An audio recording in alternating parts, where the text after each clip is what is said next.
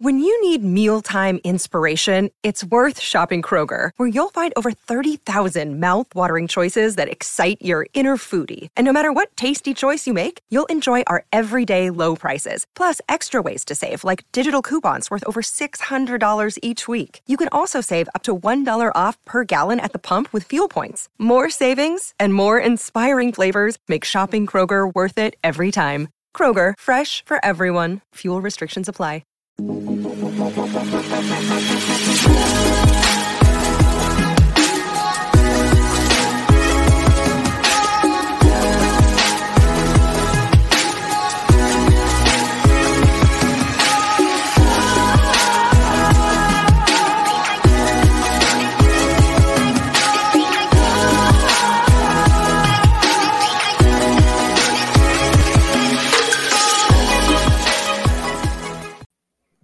What is going on, everybody? Yet another bananas days in this NFL free agency. We're getting no time off to do anything that we want to. I mean, not that we don't want to discuss this, but we've had like ideas like, hey, why don't we do this for this show? Hey, why don't we do this? And then, Tyreek Hill gets traded. So abandoned ship and completely change the narrative of what we're going to do and start talking about another crazy trade. Oh, and Devontae Adams got traded.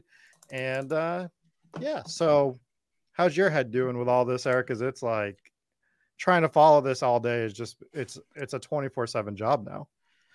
It's crazy, dude. This is supposed to be, everybody jokes as the season winds down or right after the season, you put out a little bit of like recap of the 2021 season, all that fun jazz that everybody does, right? Same thing as like Silas. On every YouTube video, you have to say like and subscribe. Same thing after the football season. People are like, okay, I'm going to take a break, right? This is my downtime or whatever. There has been zero downtime. None. This is definitely, maybe ever. My guess is this is the craziest offseason ever, certainly of my lifetime since I've been following football. It's like every other day, a total bombshell drops. And so the hardest thing for me is like, so I went on the Sports Grid show with Davis earlier, and this was what made it hit home. It was like, did you remember that Brian Flores sued the NFL? Like, it was like, a month and a half ago, maybe 2 months ago or something. That was like, that would be like the craziest story in an NFL offseason that we'd be talking about forever in a normal offseason. And that feels like, I don't know, years ago now. That was our first show. So our first show was Flores, Brady retiring, and I don't know, there was like a third topic, but it was Flores and Brady retiring. And I would assume we did that show 6 years ago. Yeah, I didn't even remember it. It's not even that long ago. And I didn't even remember it. I had to give my Brady eulogy, like we talked about Flores, and it might as well have been 6 years ago because Brady's not retired anymore. Flores is the linebackers coach in Pittsburgh. Everything is just crazy. It's just crazy. And then all these other things that have happened, the Deshaun Watson stuff, the Amari Cooper, like we're gonna go through all of it, but it's like, dude, I mean, spoiler alert, I behind the curtain peak is I work a normal job. So like I'm trying to work a normal job and follow NFL news. And you'll just see me write what a lot because I can't even begin to process what I'm reading as I'm working and trying to figure out like what is happening. Like no one even had a sniff that Tyreek was about to get traded. Like that's the craziest part. Yep. Like everyone's like reacting to it, but it's like we didn't know 4 hours ago or whatever it was, like right before Schefter tweeted about it, and then within an hour he's traded, and we're just like, when the hell was this even being discussed? Why didn't we know about this? How is this not getting leaked? It's Tyreek Hill. So it is so tough to keep up with right now. Yeah, this was a part of the news cycle. The whole world was triggered, right? Because the whole Patriots nation was triggered because Brady didn't say, like, that was a big story then. Now I didn't even remember that happened, right? Until Silas just said it. It's nuts. But from like, our perspective, like perspective of the show, perspective of Spike Week, I think it's legitimately hard, and it's definitely been difficult for me to, there's a compounding effect, the cascading effect, whatever you want to call it, to all this. It's like one thing happens and you try to start to adjust, whether it's your rankings or whatever, your draft strategy, blah, blah, blah. But every 2 days, it's like a total bombshell. These aren't like small moves. No. These are like NFL shattering moves every few days. And so it's really hard, I think, to like, I haven't updated the rankings. I kind of just like took a step back, and I'm really happy that I did, because hopefully, fingers crossed, now I can actually go in and do an update that doesn't get totally ruined by a new news item. But it's very difficult. Well, you would have thought that after the Adams trade, because you would have been like, okay, well, that's got to be it, right? Like that had to be the last domino to fall. And if you had updated yesterday, you would have felt real good about your updates. And then Tyreek would have hit, and then you would have been like, well, what, dude, what? And come on, give me a bone here. Like, let me have like 2 days apiece. And, but it's great. It's great to talk about. It's great to see that I think it shows that teams are adjusting, maybe for worse, it's for better or worse, but they're adjusting to the salary cap and the way that these rookie contracts are structured, and when they should be going for it and when they shouldn't be going for it. Yeah, that is definitely true. And you have, maybe it is, I don't like to give the NFL too many props, but maybe it is a little bit of, expanding the NFL playoffs, getting us more teams. I mean, I guess maybe the Dolphins might have done this many years ago, but the more playoff teams you add, it just gives these mediocre teams incentive to go for it. And the Dolphins have some other incentives, I think, with the young quarterback nearing the end of his rookie deal and that kind of stuff to go for it. But I don't know. I don't know if many years ago that we would have had these teams like love to live in mediocrity and just pick 14th in the draft every year. And so I think that's a nice perk of where we're at in the NFL right now. And some of these teams, like what the Seahawks and those are probably just going to toil away at the bottom for a long, long time now, given the state of the NFL. But hopefully this is like a sign of things moving forward. Like you said, that teams are willing to, right? So like next year and the year after, we're going to have the Trey Lances and the Justin Fields of the world. Those teams should be going for it, basically, if those guys are any good, right? Malik Willis. If Malik Willis is good and he's on whatever team, it's wheels up. It's time to do what some of these teams are doing. And on the flip side, if you're the Rams, Davis and I talked about it. People don't think about it this much because we live in the moment, but like soon the Bills are going to have to really strongly consider something like the Chiefs just did, with Stephon Diggs and the Allen extension kicking in and all that fun stuff. And so I do think we're in a pretty fun time of the NFL offseason, which means for us, the fantasy football draft season is amazing. Like, dude, you tell me how you rank all these. Like, it's half the player pool is on new teams or has new quarterbacks or new coaches, or like last year it was like Kenny Galladay was the guy that moved, and you were like, who really gives a shit? I was the only guy drafting Giants and Jets last year, but this year, exactly. This year we saw. I luckily didn't draft that much Galladay, but I did have a lot of Giants. But this year it creates a lot more fun because everybody's always so fucking certain about everything in fantasy football. Everybody has the answers to the test, right? And I can assure you, no one has any answers to any of this shit right now. Like none of it. Not even like who the 101 is. Right. You know what I mean? So that makes it a lot more fun for us, for sure. So for me, before we get into this list, the one thing that I did check after this trade is just to show some of that juxtaposition that you're talking about is the first big board that was done. I wanted to check my Tua ownership. What do you think I have at Tua exposure in that first big board? In the regular non-super flex. The non-super flex one. I'm just going to say 20%. Zero. Big 0% in the original big board. Now, looking at my super flex, he was my second highest owned quarterback in super flex. He's at like 45% or something on my teams because of where I was getting him as my second quarterback. He was like that. He was like the last guy almost, like close to it. So I was like, I'll just take Tua as my second quarterback at this point. Like, that's all I'm looking for here. And so it's just funny to see, like, because now it would never happen that way, I don't think. No. So yeah, it's just showed just what you're talking about, how like everything's ever evolving and just like changing on the fly day to day. And now it's like, well, what stacks do I actually have in some of this stuff? And you just have no idea. I might have, like, I didn't look through my Tua teams, but I might have some crazy Waddle, Hill, Tua, Gesicki super stacked Miami team that I don't even know that I have at the moment.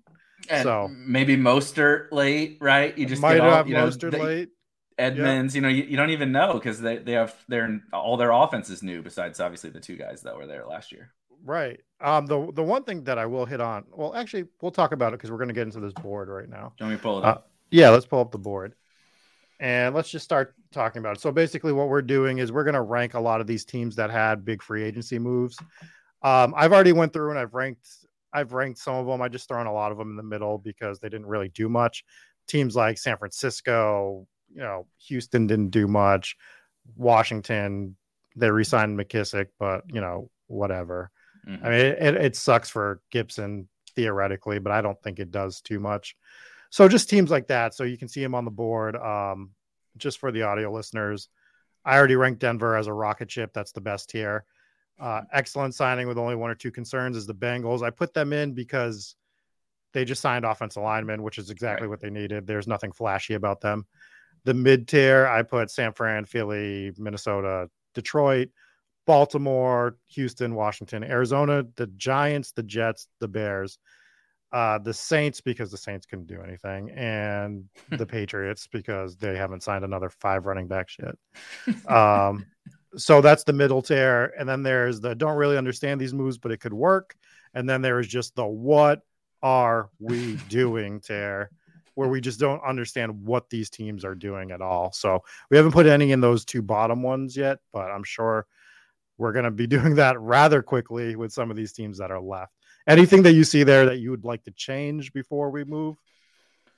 No, I am going to bring up a slight deviation from exactly what you said that Tony brings up. Like, he brings up Baker basically. Before we dive in, can we talk a little bit about just a couple of impact free agents or I guess Baker, not a free agent, but kind of a free agent that maybe, will get brought up in this conversation. But basically, there's only a couple of quarterback needy teams. You obviously have the draft coming up, but you really just have Baker and Jimmy left as quarterback targets if somebody wants to get one of these veterans. And then it's really just Will Fuller, right, left, I think, from like a truly impact level free agent signing. Mm-hmm. Melvin Gordon, I guess, but I don't really care about the running backs. Like, from an actual impact on the football field, I think Will Fuller and those two quarterbacks. So do you have any like takes on that? Because the Baker situation is another one. Where the fuck did that come from? Like I mean, I guess we could have seen Baker not being their quarterback, but then like just a total falling out and him asking out and nobody wanting him, even though everybody needs a quarterback. Just bizarre. He's gonna wind up in Seattle for like a 3rd round pick. That's where Baker's gonna go, and Jimmy's gonna get traded to Carolina for probably a 3rd round pick or something like that. So that's where they're gonna go. It's just, who cares is my kind of consensus point on that. Maybe it's okay for DJ Moore. I don't think it's great. I think it might be okay for CMC. I think Baker going to Seattle, if it happens, hurts DK Metcalf, because I'd rather just have Drew Lock there winging it, because that's what he likes to do. So I'd rather Drew Lock go full Jameis Winston. Not that they'll allow him to throw the ball that much, but I can't see Baker really ending up anywhere else unless he's willing to take a backup job, and I can't imagine that's the case either. So that's it, right? Those are the only 2 quarterback jobs. I guess technically Pittsburgh and Atlanta would not be open, but Baker's not a realistic landing spot for Atlanta. I guess there was a little buzz of him to Pittsburgh, but that doesn't make a ton of sense to to me, I would be very surprised to see him land in Pittsburgh. But I think one of those guys might end in Seattle. But your guess is as good as mine on what they're doing. They're talking about a Geno and Drew Lock quarterback competition. That would be one guy throws a pick, we put the other guy in, and I don't really have a strong take on any of the quarterbacks here, but I just thought it was at least noteworthy to bring up. The music ended in musical chairs, and there wasn't a seat left for Seattle and Carolina, basically, is what happened. Yep. So fucking sad for Carolina, because if they just could have got one of these guys, I mean, even if it was like Mitch, even if it was Wentz, I don't even like these guys. They're not they're bottom end of the 32 starting NFL quarterbacks. But if they could have at least just got one of these guys that can complete a forward pass to DJ Moore, Robbie Anderson, and CMC, those guys would have been awesome, like way better than they have been for the last DJ Moore's entire career. They would have been better. But who the hell knows? I mean, I guess it's going to be Darnold and maybe a rookie or something, and that's just a rookie that's not Malik Willis. Yeah, you saw the report that the Carolina and Bakers, that they have mutual disinterest in each other. What a phenomenal word choice! That is incredible. Like, that's basically so my tweet about that was, it's like, so me and Megan Fox have mutual disinterest in dating each other, because it's like Baker only has disinterest in them because they said they weren't interested in him. That's all it was. Yes. If they traded for him, he would go play for them. Absolutely. If Megan Fox knocked on my door, it was like, hey, let's go get dinner, I'm going to say no. Like, what? Like, I mean, come on. That's basically what it is. It's not mutual disinterest. It's Carolina's like, nah, we don't want Baker.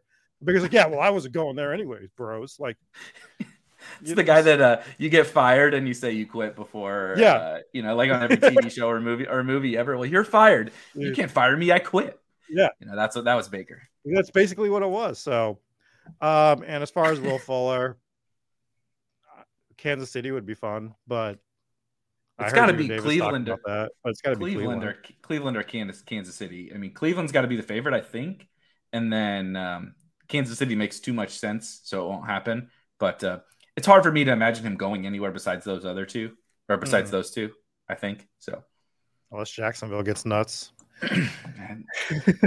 they certainly have gotten nuts in less exciting ways already this offseason. So.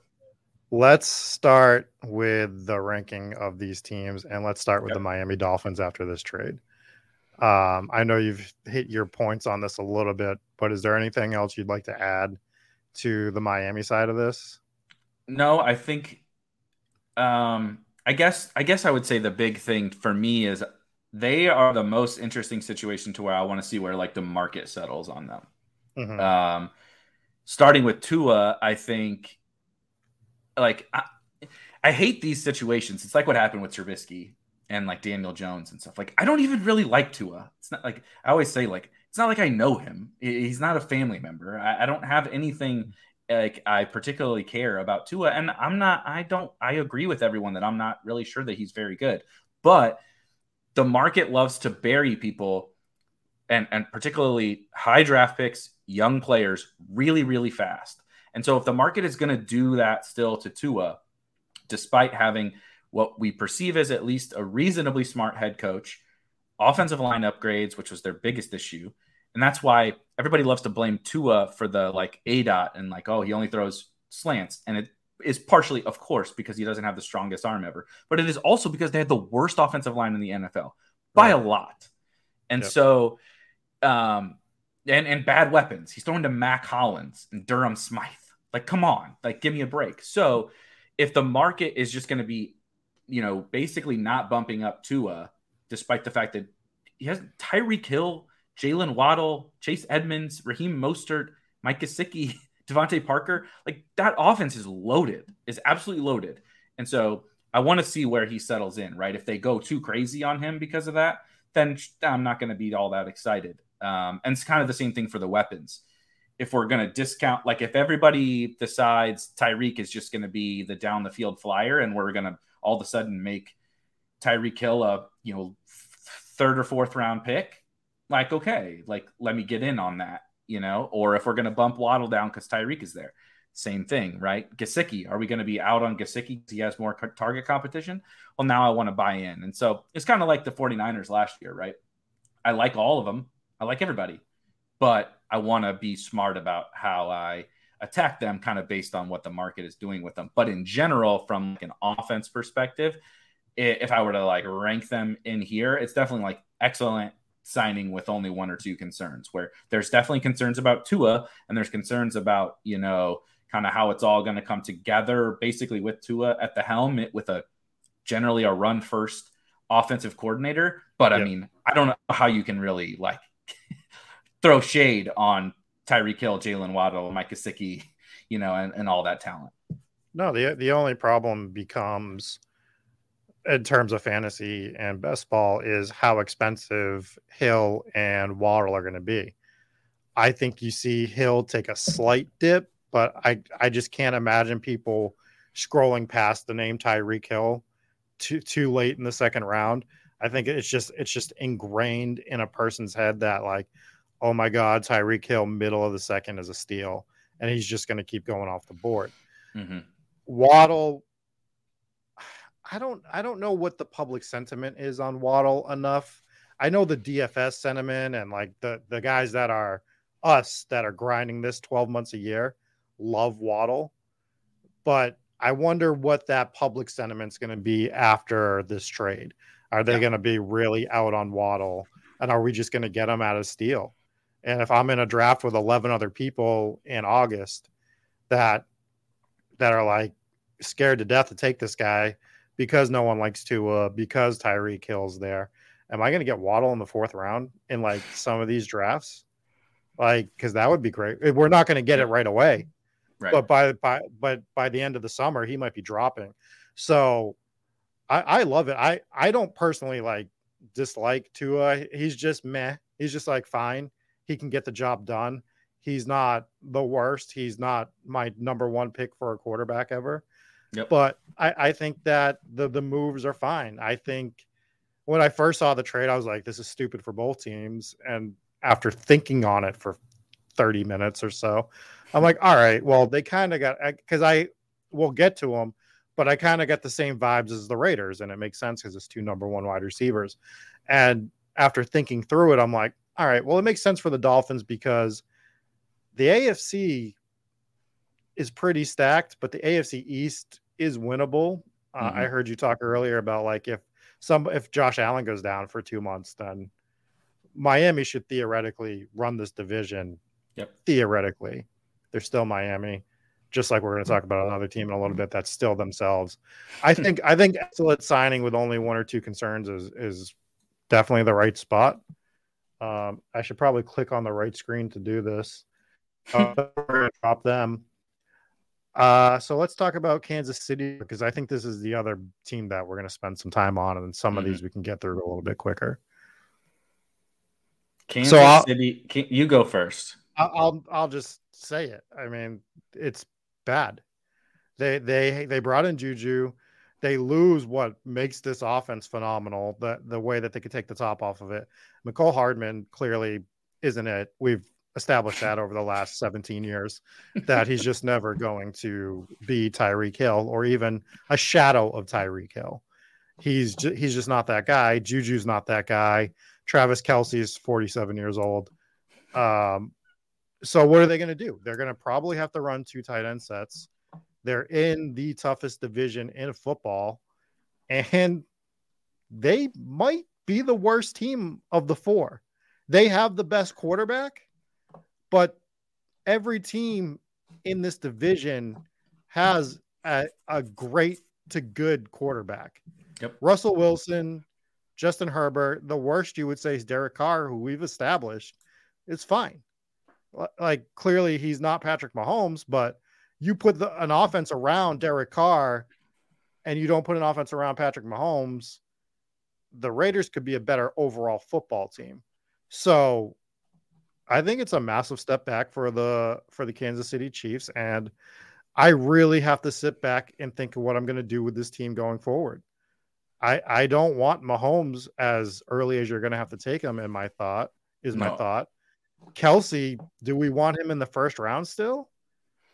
Oh, I mean, that's a tough call. What are we doing with Juju? I mean, the only guy that makes sense right now, and don't shut the stream off, but Clyde Edwards-Helaire is the only guy that makes sense on this team at the moment to take. And that's only if they don't sign somebody or draft a high running back, because they're dumb and they'll do something like that. But they have no other running backs on the roster at the moment. So they got to bring somebody in. It's just what caliber of running back are they going to bring in? And if they don't bring anyone in to share time, like significantly, Edwards-Helaire is the best guy to take on this team. And it's like the grossest thing I've had to say all off season. I know. And we well, at least I have said a lot of gross things, but I mostly agree with pretty much everything that you said. I think obviously, just like with any running back, right? Like you mentioned Gibson earlier, in a matter of an hour, we were like, oh my God, it's wheels, or, it's a day basically, but it felt like an hour given this offseason. Antonio Gibson went from holy shit, this is it. Finally, the upside is now there, to the upside is technically still there, but you're going to basically need a JD McKissic injury for the upset or the upside to come through for Gibson. The same thing is now in place with CEH. If it remains the same and they take their resources that they have now and invest in wide receiver, which they need to, and defense, which they also very much need to, and just sign some Joe Schmo off the street that's not Darrell Williams or Jerick McKinnon. I do want to put that caveat in there. If it's one of the guys that they had last year that they clearly showed an affinity to use, if it's some random, the report today was they're interested in Rojo, right? And so I'm not really all that worried about Rojo for CEH, not because Rojo can't steal work, but because that just makes CEH the passing down back, which is that's what you need.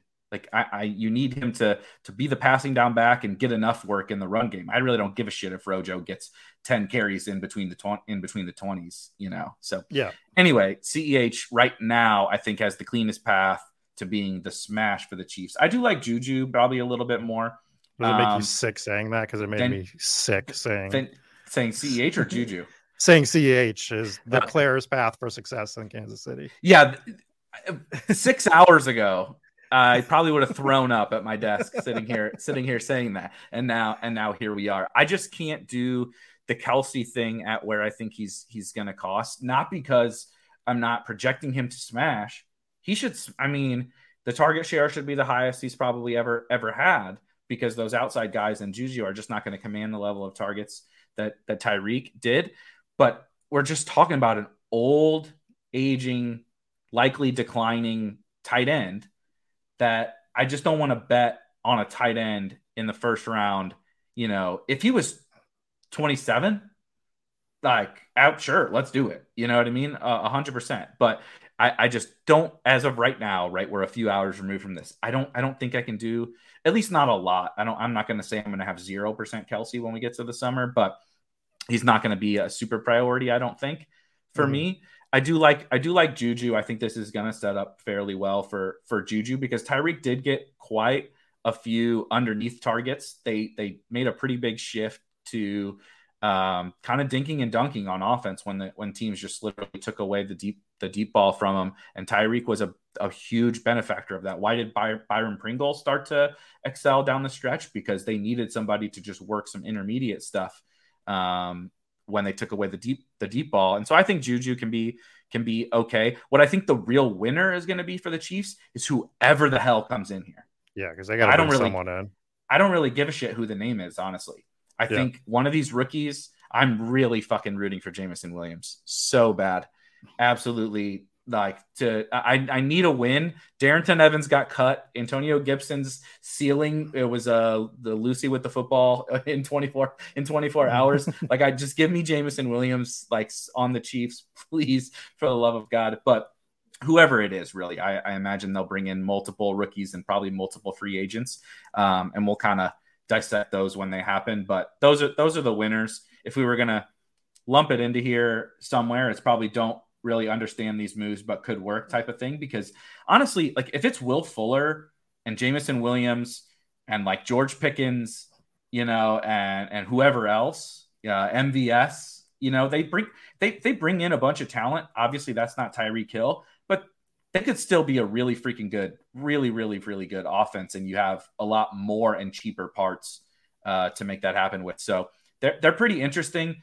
Obviously, from the don't really understand, I do understand from like a long-term franchise right? Well, why they did what they did, but for us, it's painful for sure. Well, I guess we understand it, but I kind of don't understand it at the same time, because the whole point that you were bringing up earlier today was, it might have been Davis bringing it up. They have like a 12-year window with Mahomes, and that's great. Like, yes, that's great. So yeah, at some point you think you gotta burn it down and rebuild it. But why are we doing that when he's 26, 27 years old? Why shouldn't we be pushing it at that point? Are you scared of the division? I would just be looking to do everything I could to keep a guy like so usually you want to trade a guy a year early rather than a year late. I'd rather hold on to Tyreek for the year late, just because of what that guy can do on the football field and compared to everybody else. And once he is done, he's done. And yeah, maybe you don't have value anymore, but he was the perfect complement for Mahomes. Like, there's not another guy. There might not be another guy to come along in the next 7 years in the entire league that is a compliment to Mahomes as Hill was. And even if one does, you have to be lucky enough to be the one of 32 teams to get him. Yep. So, I mean, so for me, I'll end it with this. I get an overall sense of it feels bad in Kansas City this year. It just feels like it's going to be bad. And you mix that with the overdrafting of them, because they're going to be so high, and rightfully so. You see the name Patrick Mahomes, you want to draft Patrick Mahomes. Everybody wants to draft Patrick Mahomes, but now it feels like it's going to be gross. Yep. So I do agree. I do agree with this. There is a lot of wide receiver depth, so that's good for them. They got a ton of picks, and so hopefully that could be good for us. Is if they draft 2 or 3 of these guys.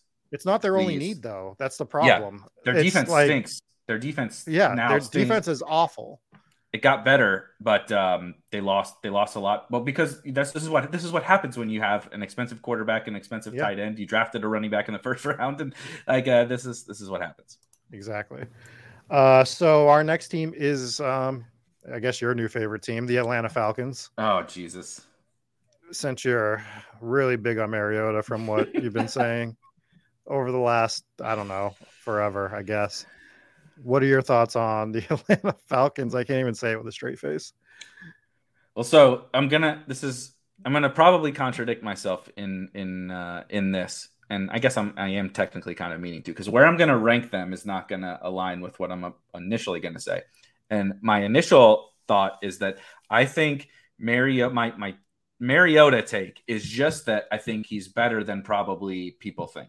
I think he has always been a starting NFL caliber quarterback. But what happens in the NFL is that if you're not an above average or great NFL quarterback, when like your time is up in your current stop, sometimes the NFL just like gets sick of you. Like Teddy Bridgewater is an NFL starting quarterback. Like we're starting Taylor Heineke, I can throw the football further than Cam Newton can, and he keeps getting jobs every year, right? Sam Darnold, what are we doing? Like these guys continue to get jobs because they just, for whatever, Cam can run, so I guess that's it. But like these guys just haven't happened to have worn out their welcome yet.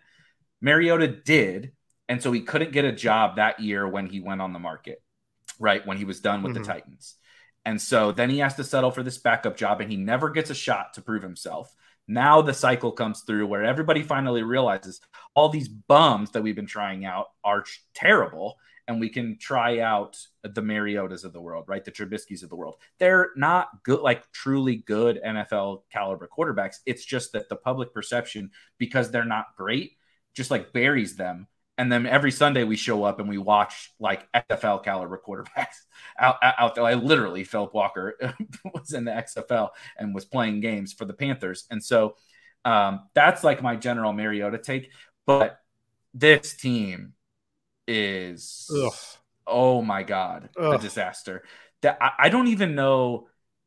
I don't even know how they're going to fill out like the skill position groups. I mean, they brought CPAT back and they have Pitts, but the current wide receiver one is Olamide Zaccheaus, which is a hilarious thing. You talk about the CEH thing where we're like, did that make you sick to say that? Like the wide receiver one, I mean, he was barely the wide receiver one at Virginia. So that tells you everything you need to know. But they're obviously going to bring some people in, but like Mariota is not like some elevator of talent around him. The offensive line's not going to get really upgraded because they don't have any money. I'm not sure that the coach proved anything to us last year. You know, I know he was great in Tennessee, but I'm not sure Arthur Smith is like some revolutionary offensive mind. Right. He's going to want to still run Mike Davis and CPAT, and I'm not sure that they're going to really produce very much. And so I'll still, because I can't help myself, draft some Kyle Pitts and maybe some CPAT or something. But what are we doing? I mean, what are we doing with it? Before I hit on Atlanta, I just want to circle back to Miami for 2 seconds. The one take that I think people are forgetting to make, and I forgot to make it earlier, is their third wide receiver is Cedric Wilson now. They brought him in from Dallas. And I know people are bringing up Devontae Parker, but I think that clearly shows that they are going to be moving on from Devontae Parker at some point this year in some form or fashion. So yeah, somebody needs him. They can trade him for a late pick or something. I think you're going to see him end up somewhere, but maybe Atlanta, because God knows they need him. They need at least 3 of them. What are we doing here? So my only pushback on you is I'm out on Kyle Pitts now. I'm out on Atlanta. I think I told you in the beginning of the year, there's teams that I'm going to look at and I'm going to be like, I'm not drafting anyone from this team at all. Like I'm just going to throw an X over that team. And I can't see Atlanta moving the ball enough. I know that the one funnel is going to be Kyle Pitts theoretically, but how good is that going to be? We've seen teams that just do nothing offensively and they're fantasy irrelevant, even with a good player on the team. So I feel bad for Kyle Pitts, and this isn't all Atlanta's fault. This Calvin Ridley stuff really killed them, whether they were going to trade him or not, because they could have got something to help replace him. It's just, to me, it's just Atlanta is just boom, off the board. A lot of this NFC South is off the board because I'm not taking anyone from the New Orleans Saints either. So yeah, at the moment, I don't really have a big counter to Pitts. It's just I'm not going to full fade that talent, even though I literally agree with everything that you just said about the Falcons. But like last year, I was trying to make it a bit of a point to get over the field on Kyle Pitts and make sure he was in like my top 5 tight ends. I'm probably not going to do that this year, but I'm not going to have 0. Maybe I match the field or I'm a little bit under or something like that. Yeah, it's going to be really limited for me. It's going to have to be him dropping significantly.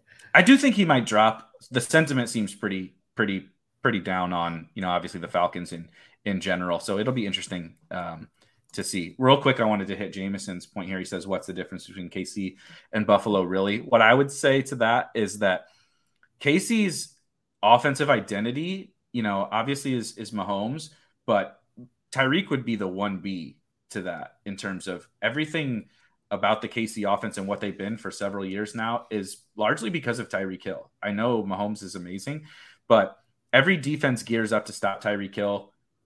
Everything about the KC offense is basically built through what Tyreek Hill can do with his explosiveness.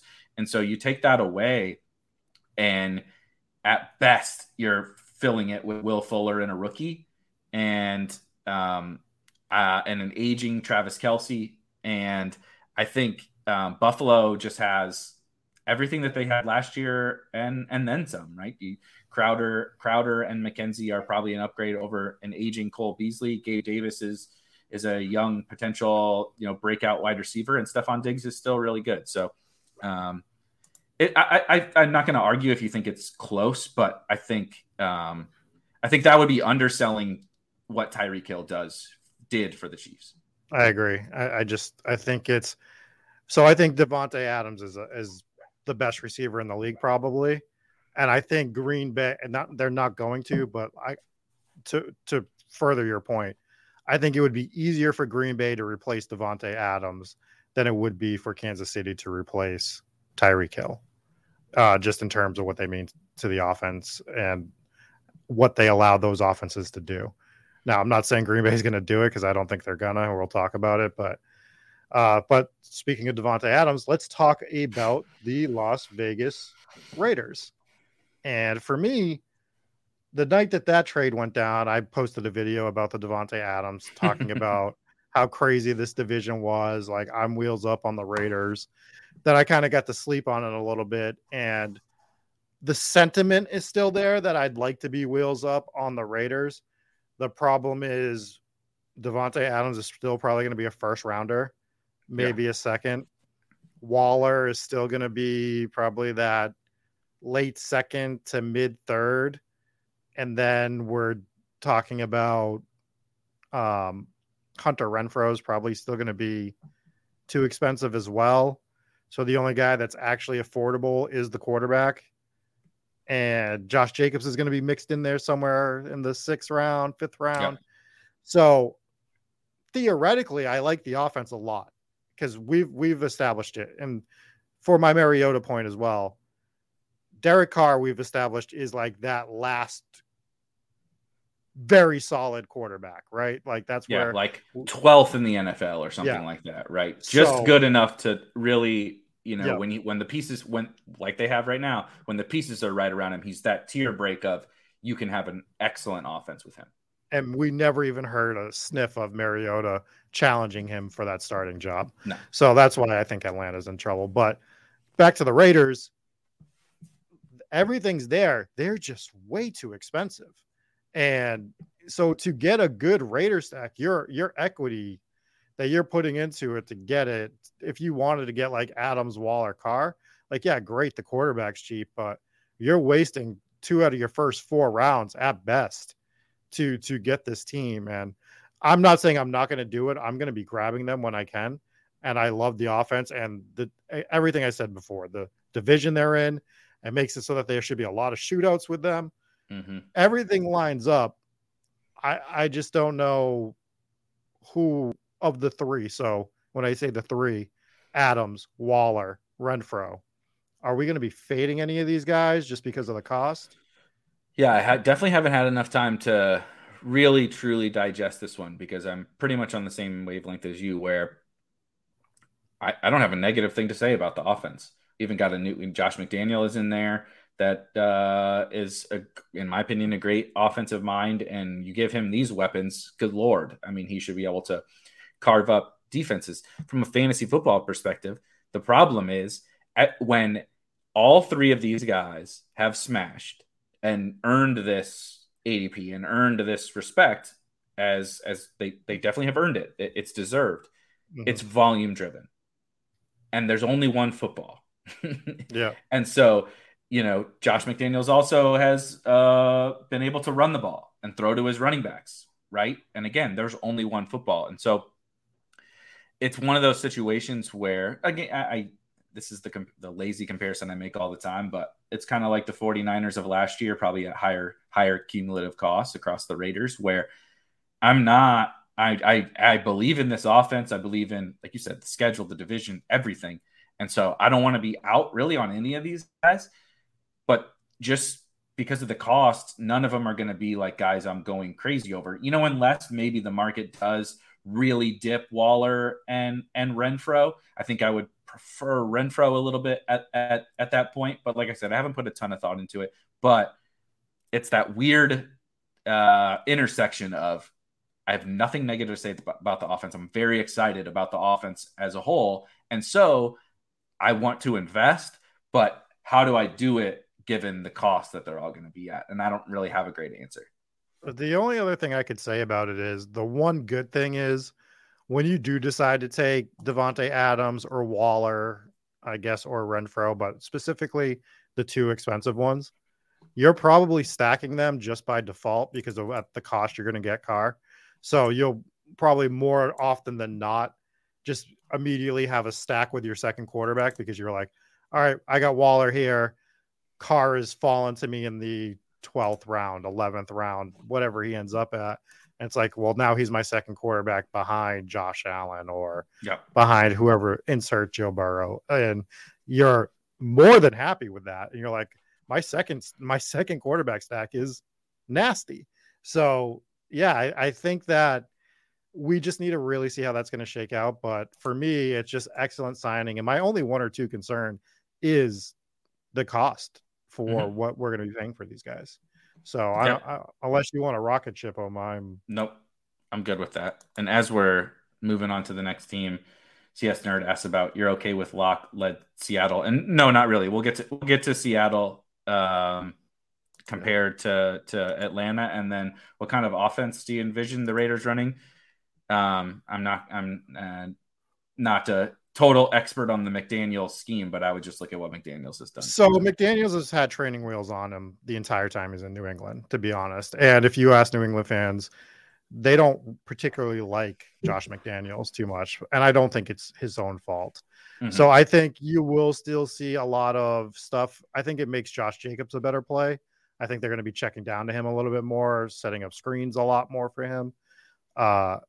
Don't be surprised if you see that. But I do think you're going to see some more downfield stuff than you would have seen in New England a lot of the time, just because it's going to be essential for where they're playing as opposed to the other thing. So I think they're going to be fine. Let's hit on Tampa.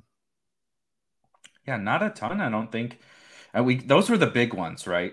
We basically just hit the KC, Miami, and Tampa were the huge change. I mean, massive changes that really need to be covered in depth. Tampa is really just a mid for me. I think obviously you bring back Brady and Evans and Godwin, and it looks like Gronk is coming back.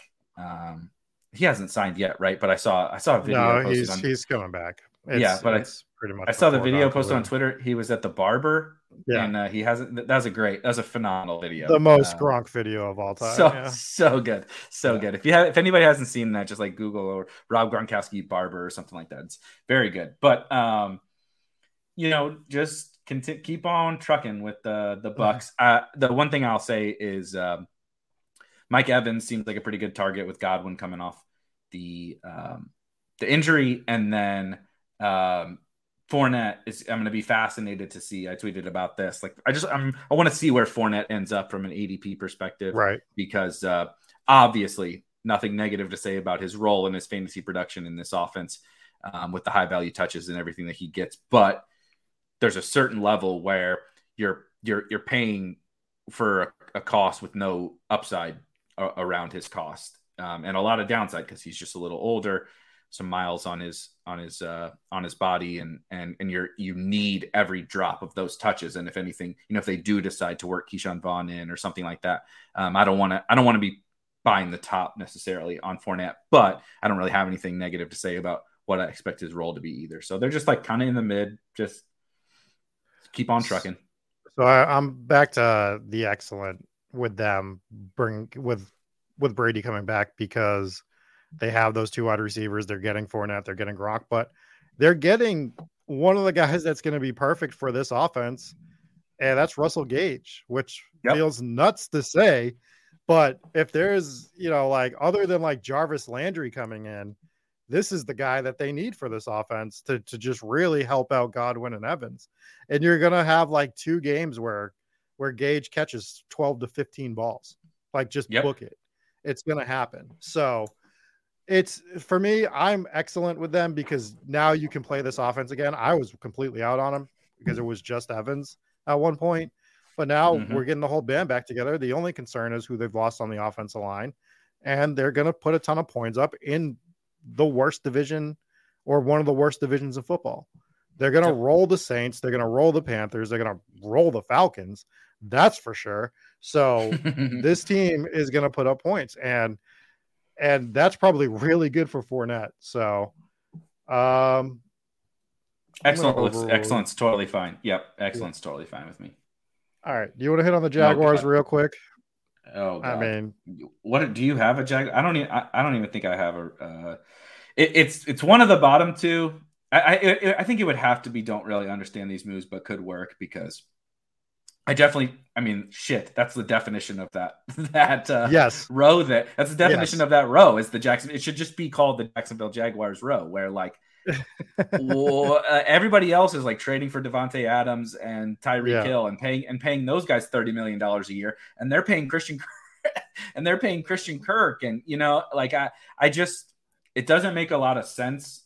What it felt like every once in a while, or maybe almost every year, one team gets really trigger happy at the very start of free agency and just starts spending on these like mediocre players, and that shit just never fucking works. I can't remember a time when the team that went crazy. I mean, look at your Patriots last year. I didn't even like really hate necessarily Hunter Henry or Jonnu or whatever. Aguilar was pretty bad, but like I didn't even really hate those signings specifically, but they just came out guns blazing into free agency. And there's always things that happen to where you could probably get similar players or even better players at better values. And so that's what the Jaguars did. So I didn't really understand it. However, they are upgrades. Pretty much all the moves they made are upgrades, and it's, and you know, a former number 1 overall pick and Urban Meyer's out of there. So it could work, but the Urban Meyer stuff is stupid, but I think it was getting overblown. Like a lot of that stuff sounded like bad jokes that he was making, like like who's that number 99 on the Rams? Like, come on, dude. We know that Urban Meyer knows who Aaron Donald is. Like, and everyone on Twitter is acting like, can you believe that Urban Meyer didn't know who Aaron Donald was? Like, come on. We're not dumb. He was making bad jokes. He's a disgusting human being, but you know, like, he's not a big idiot.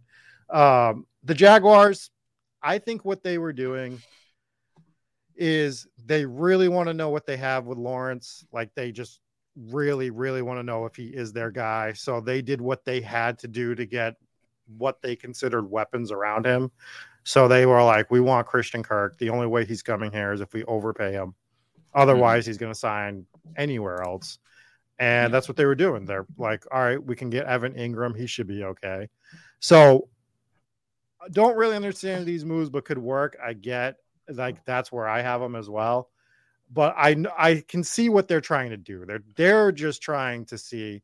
They're not in win now with a rookie quarterback. They're in, do we have our quarterback mode? And then they're going to work from there. So the Chargers are mid for me, to be honest with you. Until today's trade, I was going to say that I think the surprise in the AFC West is the Chargers might be the worst team in the division until this Chiefs thing. And now I got to rethink it a little, but I still think it's a possibility. Keenan Allen's coming in at 30 years old, I think. I think Mike Williams is turning 28 this year, which is, you know, fine. Eckler is still, I mean, the offense should be good. I'm not saying the offense shouldn't be good. They brought in all these high-profile defensive players. It doesn't always work. Just like bringing in a new wide receiver doesn't always work. Like, you just can't bring in names and expect it to work properly. And the Chargers have been the Chargers. They find ways to lose football games. Just always have. It's just doesn't matter who the head coach, quarterback, GM is.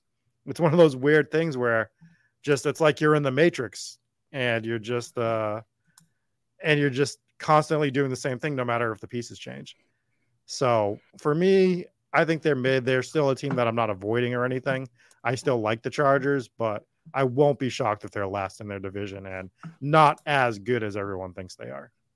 Yeah, I kind of wish they would have actually dumped some of the resources into the offense. I know that sounds crazy because their defense is terrible last year or whatever, but I tend to agree with you when you start to bring in a particularly older, aging, former like Khalil Mack is kind of a former superstar defensive player. He hasn't been a superstar of late. I know he's been hurt and stuff, but that doesn't work a lot of the times. I mean, look at even like the Dolphins did it. Right. They signed all these DBs and you know, and sometimes it just doesn't work out. And maybe they're not a scheme fit. Maybe they're getting older and the skills are declining. A lot of the times you see these teams that like build that, like, look at I guess this is kind of cliche, but look at the Legion of Boom with Seattle. Like, there's just all home guys. You might add in a piece here or there to kind of take you over the top. Right. That's like what the Rams did. Right. They just brought in Jalen Ramsey. Like Donald created their defense and some super cheap, actually, homegrown defensive guys. Then you go get Ramsey, takes you over the top. And then they were able to piecemeal things there after Ramsey with some free agents and stuff. But that's once you've established that foundation. Starting a whole new defense through free agency seems like it might work, but a lot of the times it just doesn't. So I kind of wish they would have split the middle a little bit, grab a couple of defensive impact guys. If you wanted Mac, that's fine. But go get that third wide receiver. That third wide receiver, man. If they got that third wide receiver, we would be like this. I'd be as excited as everyone else is about them. Probably go get that tight end. They did Gerald Everett. We're gonna do this whole Gerald Everett thing. I mean, he dropped 6 touchdowns last year. He actually could have smashed last year if he could catch. The Rams let him go. So I just wish trade for Noah Fant. Try to get Fant now that he's in Seattle. Do something. They could have taken the strength and made it. They could have been the best offense in the NFL. Is basically what I'm saying, and they banked on what they had last year offensively, but everybody else got better. And so, mid, but just from an NFL perspective, it was a little disappointing, I think. Yeah, and I don't know. I'm still going to be drafting Chargers. It's just, Green Bay. Oh my God. The Green Bay Packers. Can we put them in the bottom? Can we please put them in the bottom? Yeah, but it's not because of what they actually did this year. They've backed this. They're paying the piper for everything they've done for the last however many years. Not being and getting Aaron Rodgers to come back, but losing Devontae Adams. What the fuck is the point? I don't understand. Just let Rodgers go. I literally don't understand. If Adams is gone, what is the point of having Rodgers? And it probably would have been vice versa too. If you traded Rodgers, just let Devontae go too. Yeah. I don't understand why you would split the middle. So yeah, I literally don't understand what this team's doing at all. We're talking about how teams are getting smarter, and this is the dumbest shit I've ever seen in my life. To be completely honest, I don't. Is it because they don't have an actual owner to to have to look at in the eye?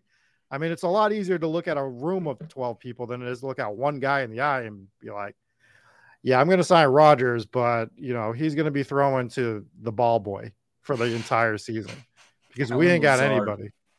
Yeah. They got Lazard.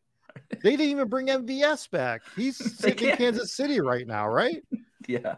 So, I mean, I don't know why okay. I know why Rodgers came back because he got paid. He got some big money, and that's why he's back. But other than that, dude, what are we doing? What are we doing for the Green Bay Packers? Oh, my God. So, yeah, unless you have something else to add to that mini rant.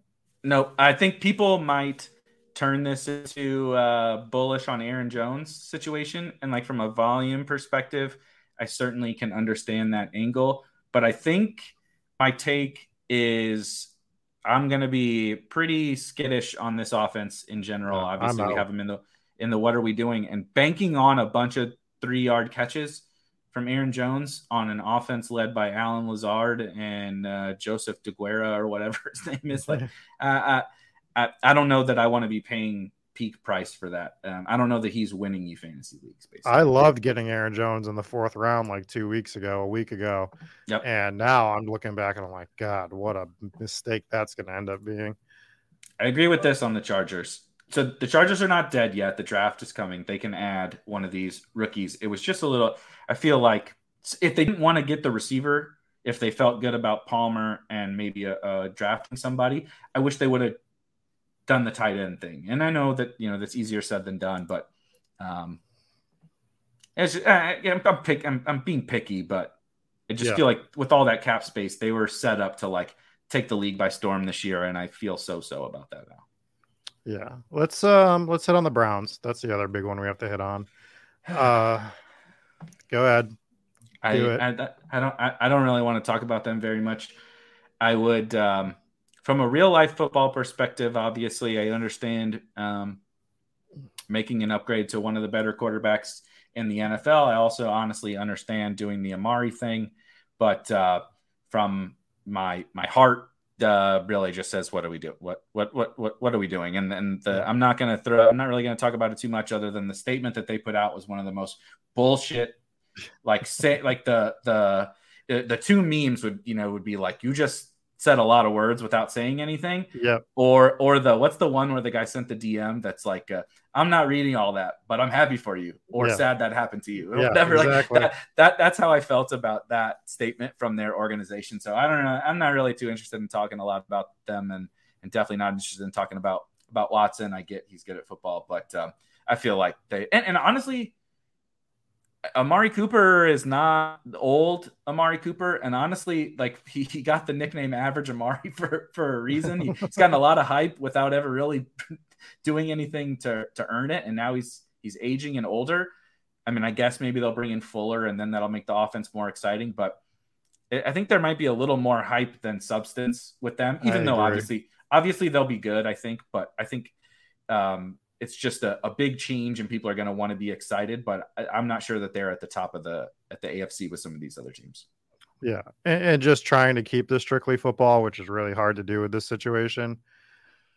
We saw the way the contract was structured where, that whole nonsense, which tells you that Watson and Cleveland are expecting him to be suspended. Not even just suspended. I would say suspended for a significant amount of time. Like it's probably going to be 8 games, which is significant just in terms of fantasy. I'm trying to stay away from everything else. So now you're talking about Jacoby Brissett playing in that offense for 8 weeks, probably, maybe. And he's throwing to Average Amari, like you said. They're going to be run first already. And Brissett he's never been a fantasy quarterback, so I'm kind of out on everything but the Browns running game at the moment until we know more, I would say. So we'll just throw them in the mid category. Yep. But that's where I am with them. It's like, oh, we don't have we Seattle, see Dallas thing in this. They only signed 2 players from what I've read so far, which is 2 defensive players. Lost Amari, they lost Cedric Wilson. They're just losing everybody. So I don't know what Dallas is doing. Indy, what are your thoughts on Indy with Matt Ryan? I think that's an interesting one.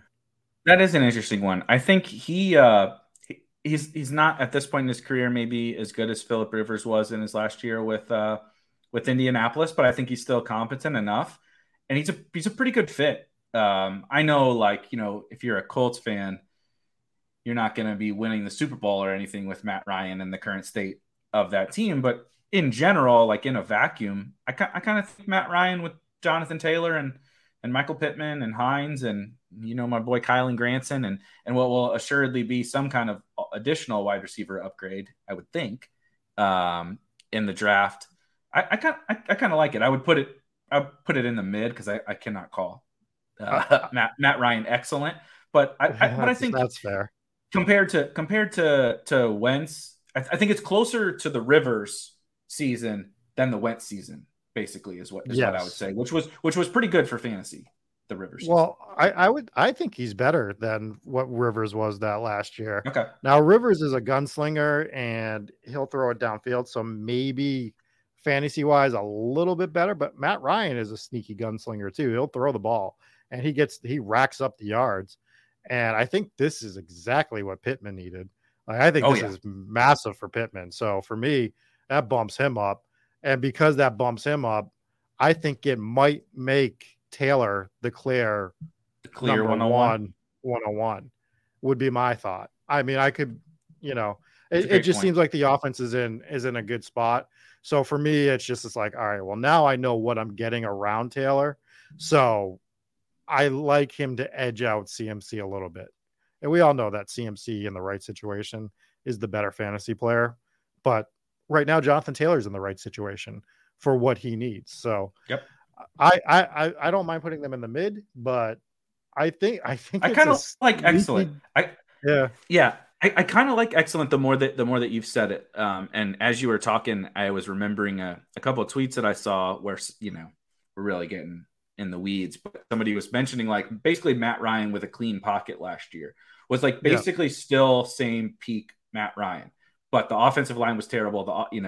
And the pocket would collapse quickly because nobody besides Kyle Pitts could get open, and the offense was just generally terrible, so it made him look worse. But in situations that he'll be in a lot more in Indianapolis, behind an elite offensive line with a good offensive coach, with a good run game that should put him in, better down and distance with hopefully better weapons. We'll see. But I think they could be sneaky good on offense, and it wasn't the sexy upgrade like all these other teams. So people aren't going to be like, oh yeah, now Michael Pittman is a smash. Whereas they're going to be like, oh, now Jerry Jeudy is a smash. And I agree, but what's the ADP gap? Like Judy's going to shoot up 4 rounds. Is Pittman even going to move?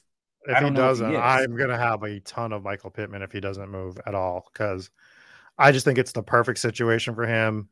I think I really, really like it. They're in the dome. Like it just, everything checks the boxes for what I want with a Matt Ryan team. He gets his stud wide receiver. He gets a great running game for once in his life. Well, I guess Freeman was pretty good for him for a while. He had a chain of hands, though. But that's when they were really good too. So Matt Ryan really played well when he had that running game behind him. It just seems like the right place. And Granson might be the right tight end now. Like, I think it's great for that pick. The stability at quarterback it's huge. So other than that, we've got like 6 teams left. I don't know if there's any that we really have to hit on. Tennessee releasing Julio was interesting. And Bobby Trees. And they got Bobby. Yeah. Trees. Oh yeah. And they picked him up. What are your which is just like the same thing. Whatever. Yeah. Yeah. I mean, he's not gonna, I don't think he moves the needle for me at all. That offense is it's just what it was.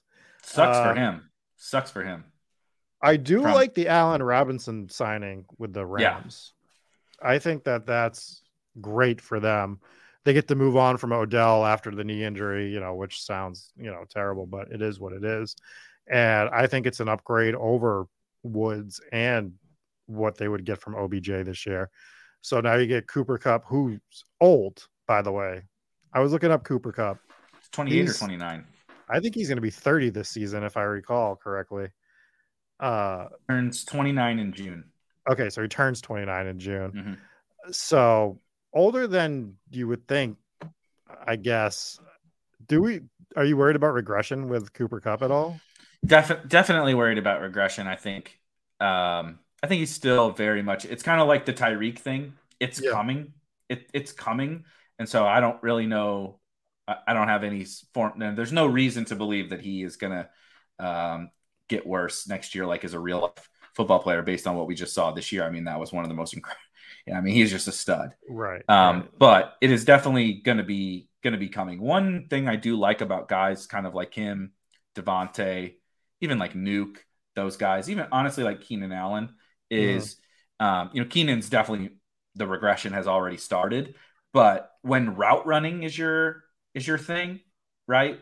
It's a little easier to sustain closer to top level production because you're just a tactician you're not, of course you need a certain level of athleticism, but it's generally just like route running that these guys are getting open on. So, and my God, Kupp is an incredible route runner. So I think he buys himself a little bit more time there, but I was just going to say, I mean, I feel like we got to smash A-Rob early in the draft cycle because it's not even just like any real take on A-Rob, any real take on anything like that. But like, I just think the ceiling is absolutely outrageous because if Kupp regresses or if Kupp just takes a little bit less of the offense, right? Like Woods got hurt. Odell was a new free agent mid-year. Van Jefferson is not a target dominator. Neither is Higbee. If anything, like any form of the market share shifts from Cooper Kupp, and Allen Robinson was just, getting screwed over by the Bears for the last couple of years, and he's still Allen Robinson. I mean, the cost you're going to get him at in one of the best offenses in the NFL is like you're getting him at the cost. We're paying for these Broncos wide receivers. why can't we pay for Allen Robinson? Like, he's proven to already have done it. Right. None of these guys have even done it yet. And he's never had a quarterback like Stafford. Yeah. So it could be over for him too. So that's also true.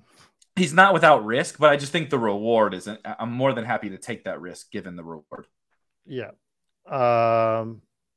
Seattle's what are we doing? We don't even have to talk about them. Yes, please. Yes. Carolina I'll put them in the mid just because they re-signed DJ Moore, which is smart. Yeah. And the Steelers, they could go get Malik Willis or something like that to where you would be like, okay, they didn't get the quarterback, but now we see why they were doing what they were doing. Yeah. And the Steelers, I'm fine with it. Like I like the bust balls about Mitch Trubisky, but I like that offense as a whole. So if he's going to succeed anywhere, this is where he's going to succeed. And I think we're going to know quick. And they might even draft a quarterback and still be looking, making him fight for his job every week. So I like them as like an excellent signing just because I think any quarterback that had a pulse was going to be an excellent signing for them just because of everything they have around them. And I think this is what a team like them should do. I come off as this Trubisky stan, but it's just the right kind of bet to make. What risk is there in seeing if Nagy and the Bears were the problem on Mitch? Right. He was kind of like Josh Allen before Josh Allen, this kind of like unproven college prospect with all the tools. He can run, he can sling it, and he didn't pan out, but there's reason to believe it was the Bears, and the Bills coaching staff loved him. Yeah. Does that mean anything? I don't know, but it makes it a worthwhile bet for 1 year and no money. Like, who gives a shit about that? And you can still go draft your rookie this year. If they may not be able to get Willis, we'll see. But if they want Pickett or whatever, if they can still get their rookie and have Mitch. So I think it was a really smart move, even if it doesn't work. Yeah, no, I'm 100% on board with you. My only pushback would be we still saw what he did on the field, even if he was being held back, and it never looked good. You never saw flashes. It felt like it was very few and far in between.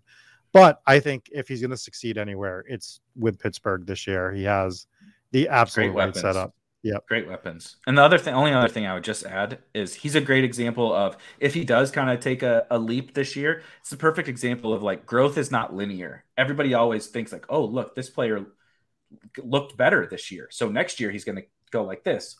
Yeah, that's not really how it works. It usually is just like, or you get Devontae Adams was fucking horrible, and all of a sudden, he just figures it out. It doesn't always come together in this clear and easy path like we want it to be. Another reason Green Bay is going to suck is because Aaron Rodgers doesn't trust anyone for 3 years, is what it seems like. So who's he going to throw to? So who is he going to throw to? And even if they get the best receiver in the draft, like I would be all out on them. Buffalo. I mean, I think cutting Beasley was smart. Mm-hmm. Re-signing Isaiah McKenzie was good. Oh my God, who else did they add? They added Crowder. They added Crowder, which I think makes McKenzie a little tough to draft now because that was the McKenzie role. So that's Buffalo telling you that they don't fully believe in McKenzie. And so if the team doesn't believe in him, why should I?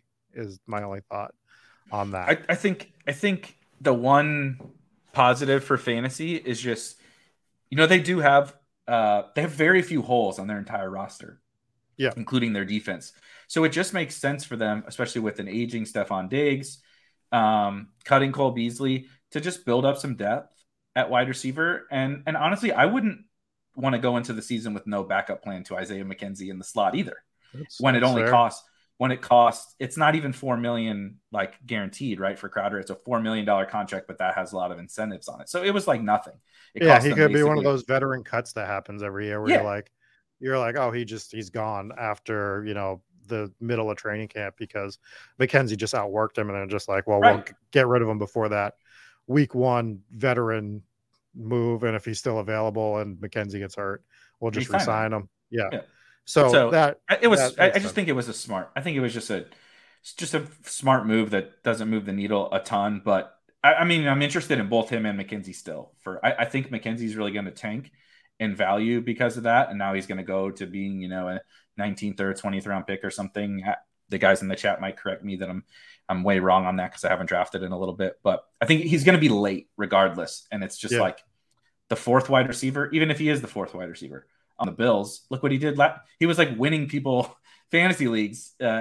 He lost me. I was in the semifinals of the Big Dog last year, and I lost second by like less than a point to a team with Isaiah McKenzie, because that was when he had his monster, 30-something point fantasy game, because he's good. And so what if most of your late round picks aren't going to hit anyway? Draft the guy on the Bills, and they paid him a little bit of money, so it's not the end of the world that Crowder's there. The only other thing I want to hit on with the Bills is Devin Singletary. Oh, yeah. I think what they've proven by trying to get J.D. McKissic is that they do not want to use him the way they had to use him at the end of the year last year. And that's fair. I don't think they should be trying to workhorse Devin Singletary to death, and over the course of upwards of 20, 21 games that they're going to have to play for the year. So I still like Singletary and I'll still be drafting him, but we know that they're probably going to be looking to get him a compliment in the draft this year, someone that will play next to him. Because Zach Moss is either already gone or they're getting rid of him. It's just a fact. There's no way he's on this team next year. I would be shocked. That was the biggest sign for me, even more than Singletary, was that if they really wanted to go get McKissic, they must not really love Zach Moss too much anymore. So I was actually drafting a little bit of Zach Moss, super early offseason drafts, just to kind of see how it went. If they didn't bring anybody in, who knows? Maybe he gets some of that work, but I definitely don't feel very confident in him. And then Singletary, it's like, I still think he's going to make for a pretty good pick around where he's going to go, because I definitely think, this hurts him. Losing some of that likely passing game role definitely hurts him. But we also have seen what can happen when he gets the full role. And he's an absolute smash. I mean, he completely destroyed down the stretch. So it's kind of like, it's now a little bit more of a contingent bet, kind of like almost like what the 49ers were last year, where we were drafting Mostert and Sermon, just like, we'll kind of see how this plays out. Because another guy who's dusted. But so I think it's like not great for Singletary, but as of right now, he's like not an avoid for me or anything, just because of the ceiling. Nice. Yeah, I'm in agreement with you on that. Like, it's the part of the Bills that I found interesting, because we weren't hitting on a lot of running backs as we went through this list, because nothing really changed, I would say, on most of them. So we didn't really have to. So I think we put them in the excellent signing, because they didn't have to do much. There wasn't like a splash play that they had to make. So that's our list for this. So we rocket shipped only one team, which is Denver, which one of our first shows, we said once they sign the quarterback, we're sending them to the moon. And we thought it might be Rodgers, but it ended up being Russell. And the only other thing I want to hit on Denver with before we get out of here is everyone's like, maybe Russell Wilson took a step back. I'm going to go on record and say, I think this is going to be his best statistical year that he's ever had, based on where he is, the offense that he could potentially run with the weapons that he has, and the shootouts that he's going to have to get into. So I'm just going to say it now. This is going to be Russell Wilson's best statistical fantasy, however you want to break it down. I'm not saying he's going to win a Super Bowl again, but just from a personal standpoint, he's going to have his best year. I support it. I love to fuck around and joke around about a ton of bullshit, but also part of me believes a little bit in the narrative-y type stuff. And like the Rodgers fuck you campaign to the Packers 2 years ago when he threw 50 touchdowns. Yeah. If you watched those games, like if you're grinding DFS and you ever faded Devontae Adams in a week, you knew they would get to the 1 Rodgers would call 3 pass plays. He did not give a shit. It was like he and now I'm not putting Russ in the Rodgers category of human being, but I think everybody, when you're at that level of a competitor to be one of the best quarterbacks in the NFL, and you kind of probably feel burned, like the Seahawks have pretty much burned the prime of Russell Wilson's career by fucking around with Pete Carroll. I feel like he's going to want to come out and light it up too. And so, And I don't think totally he went to a situation where they weren't going to unleash the, the sandbags on his legs and let him do what he wants to do. So I just think he's going to, barring injury, which we could say about every player, he's just going to go absolutely nuclear this year. So he's one of the guys that I'm going to probably be targeting a ton in the regular drafts. These super flexes are getting pretty crazy, to be honest. So that's our list. I don't want to go over all 32. I'm sorry, podcast listeners. But do we want to announce what we're doing Friday? Yeah, I can do it. So I will pump tomorrow an episode of Best Ball Bros. If you have not watched before, I think this is the 4th or 5th episode, maybe the 5th episode of a series we're doing on here on Spike Week. Bringing in just different people from around the industry. I've done one with Rob, done one with Peter Overzet, both the winners of the $1 million tournaments this year. I got people scheduled for the next several weeks, and we just kind of talk best ball, get to know these people a little bit more of a relaxed setting instead of just, not 100% grinding football content year round. So you can get to know some of these people. And I'm bringing Davis Maddock, who is always a fun and polarizing personality in the industry. So I'm excited to do that with Davis tomorrow. And then Friday, Rob is coming back with me.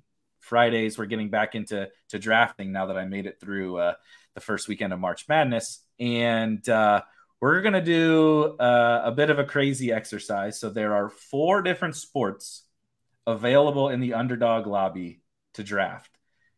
NBA playoff, NHL playoff, MLB regular season, and obviously NFL Superflex. We are going to draft all 4 of those simultaneously on stream. And I have no idea how that's going to go. I don't know a goddamn thing about NHL. So just draft the Bruins, bro. You just draft all Boston Bruins. We're going to draft Blues and Bruins because those are the only players that you and I know. And I'm honestly not a total baseball expert either, but it's going to be fun. So if you're around on Friday, somewhere around this similar time, late afternoon, early evening on Friday, we will do that stream, and I'm excited for that one. I drafted one baseball team, and our baseball expert said that I did a good job. So you know what? and I responded with, "Well, that's great because I don't know any of these players." So that's nice to hear. That's how I feel. I go in there and I get scared to post teams because I do know, a little bit about baseball. I grind DFS and stuff pretty hard, but these guys know so much more than I do. So I'm like, did I fuck this up? Am I missing something or whatever? I've been grinding football and all these other sports.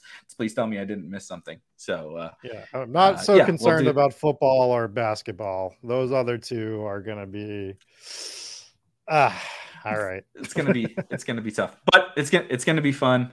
And so, be ready for that on Friday. Yep. Other than that, that's going to do it for this week's Spike Week football show. Hope you guys had a blast, and we will talk to you next week.